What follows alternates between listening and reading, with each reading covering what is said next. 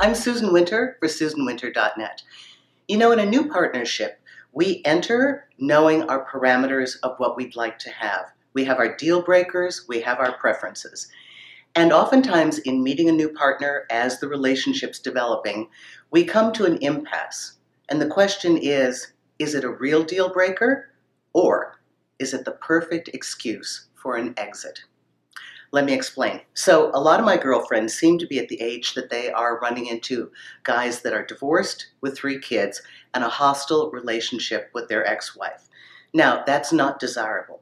However, no matter what parameters we put down for ourselves, if we find a person that is so incredible and so engaging and meets our needs on every other level, it's amazing the red flags that we will blow through because we want them.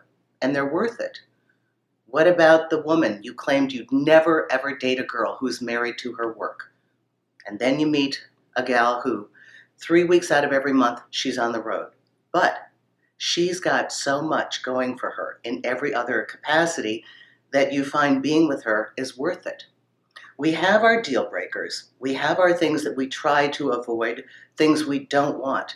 But even couples have found their way through infidelity and betrayals and pains and hurts and issues because there was enough going on in that relationship that they said, this is worth a shot.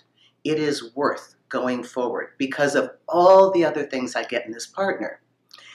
And conversely, on the other hand, we sometimes find this minor infraction that we create as a deal breaker, and it's really just a brilliant exit strategy. So I have a girlfriend that a number of years ago met this guy. She was on vacation, and they had a great time together. Both of their families were present, so they met each other's families, spent a lot of time together.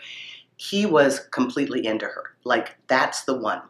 And for a New York City girl who'd been through the revolving door of dating, this was really kind of a novel thing. Wow, a guy that really knows I'm it. So she was really very excited about this guy. So he comes to New York, takes her out to this beautiful restaurant, and about halfway through the meal, proceeds to pick up the plate and lick it. She said she was mortified.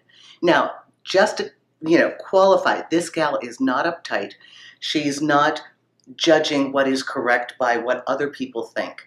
It hit her as a complete, this guy's off my list. But the reason it really happened was, no, it wasn't a deal breaker because he licked a plate. It was impolite. She was kind of shocked by it. What had actually happened is her internal accountant had been silently racking up the pros and cons of this guy and had come to the conclusion that although he's available and he's interested, there isn't enough here really substantial that excites you, motivates you, and incentivizes you to stay in this relationship. So that infraction of social politeness was the thing that made her flip the other direction. And of course, she stated her, I don't think this is going to work out for us. But oftentimes, you will find yourself at either end of this decision.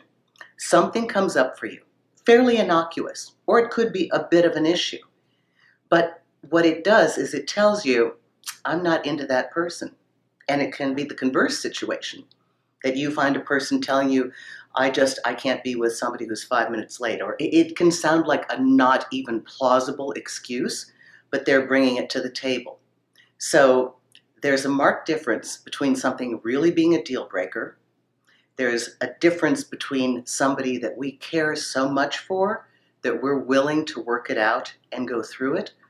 And then there is our internal accountant who has been silently behind the scenes racking up how you really do feel about this partner that you're seeing.